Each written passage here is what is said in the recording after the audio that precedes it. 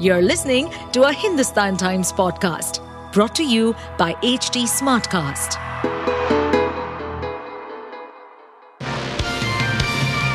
Hello, these are the top news for the day.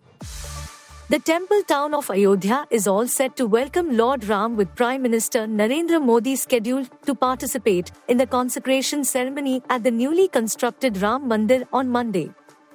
The Pran Pratishtha of the idol of Ram Lalla, the childhood form of Lord Ram, will be attended by people from all walks of life, including representatives of major spiritual and religious sects of the country, representatives of various tribal communities, and prominent personalities.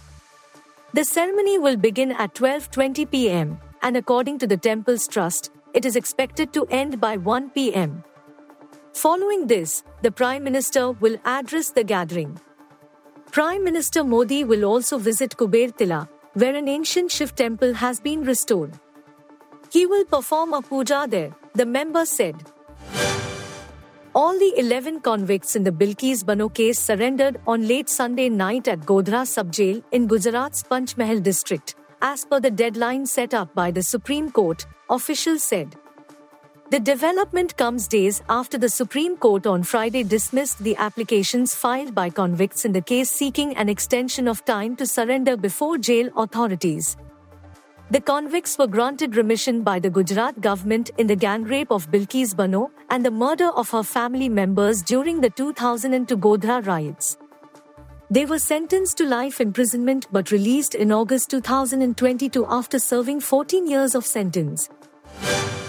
Donald Trump set aside months of criticism and mockery of Ron DeSantis on Sunday night, celebrating his one-time Republican rival as his newest supporter after the Florida governor ended his presidential campaign and endorsed the former president.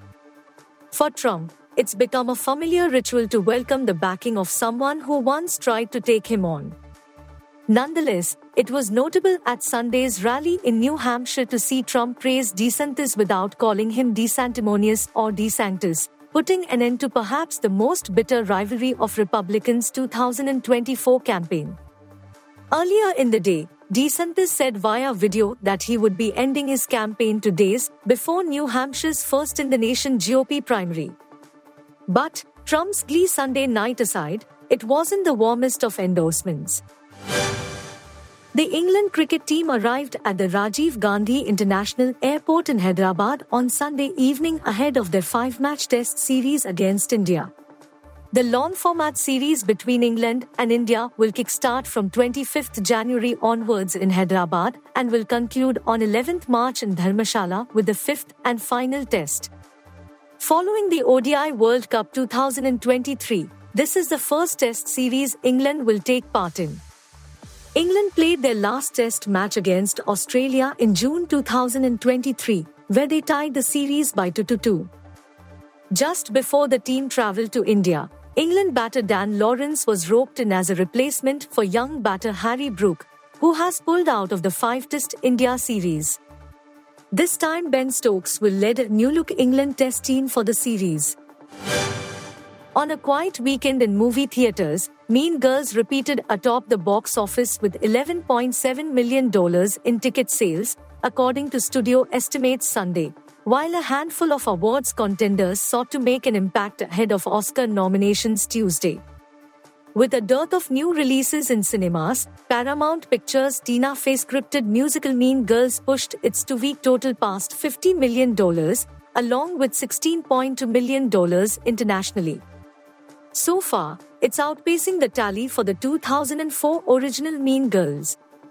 Only one new film debuted in wide release, Isis, a modestly budgeted sci-fi thriller starring Ariana DeBose.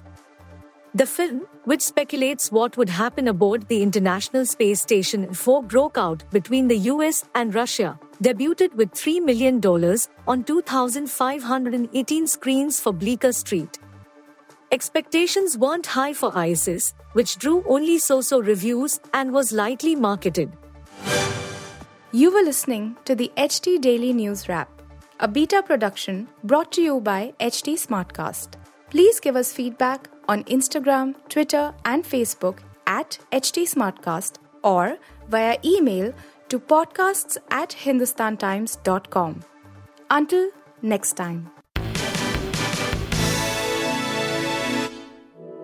To stay updated on this podcast, follow us at HT Smartcast on all the major social media platforms.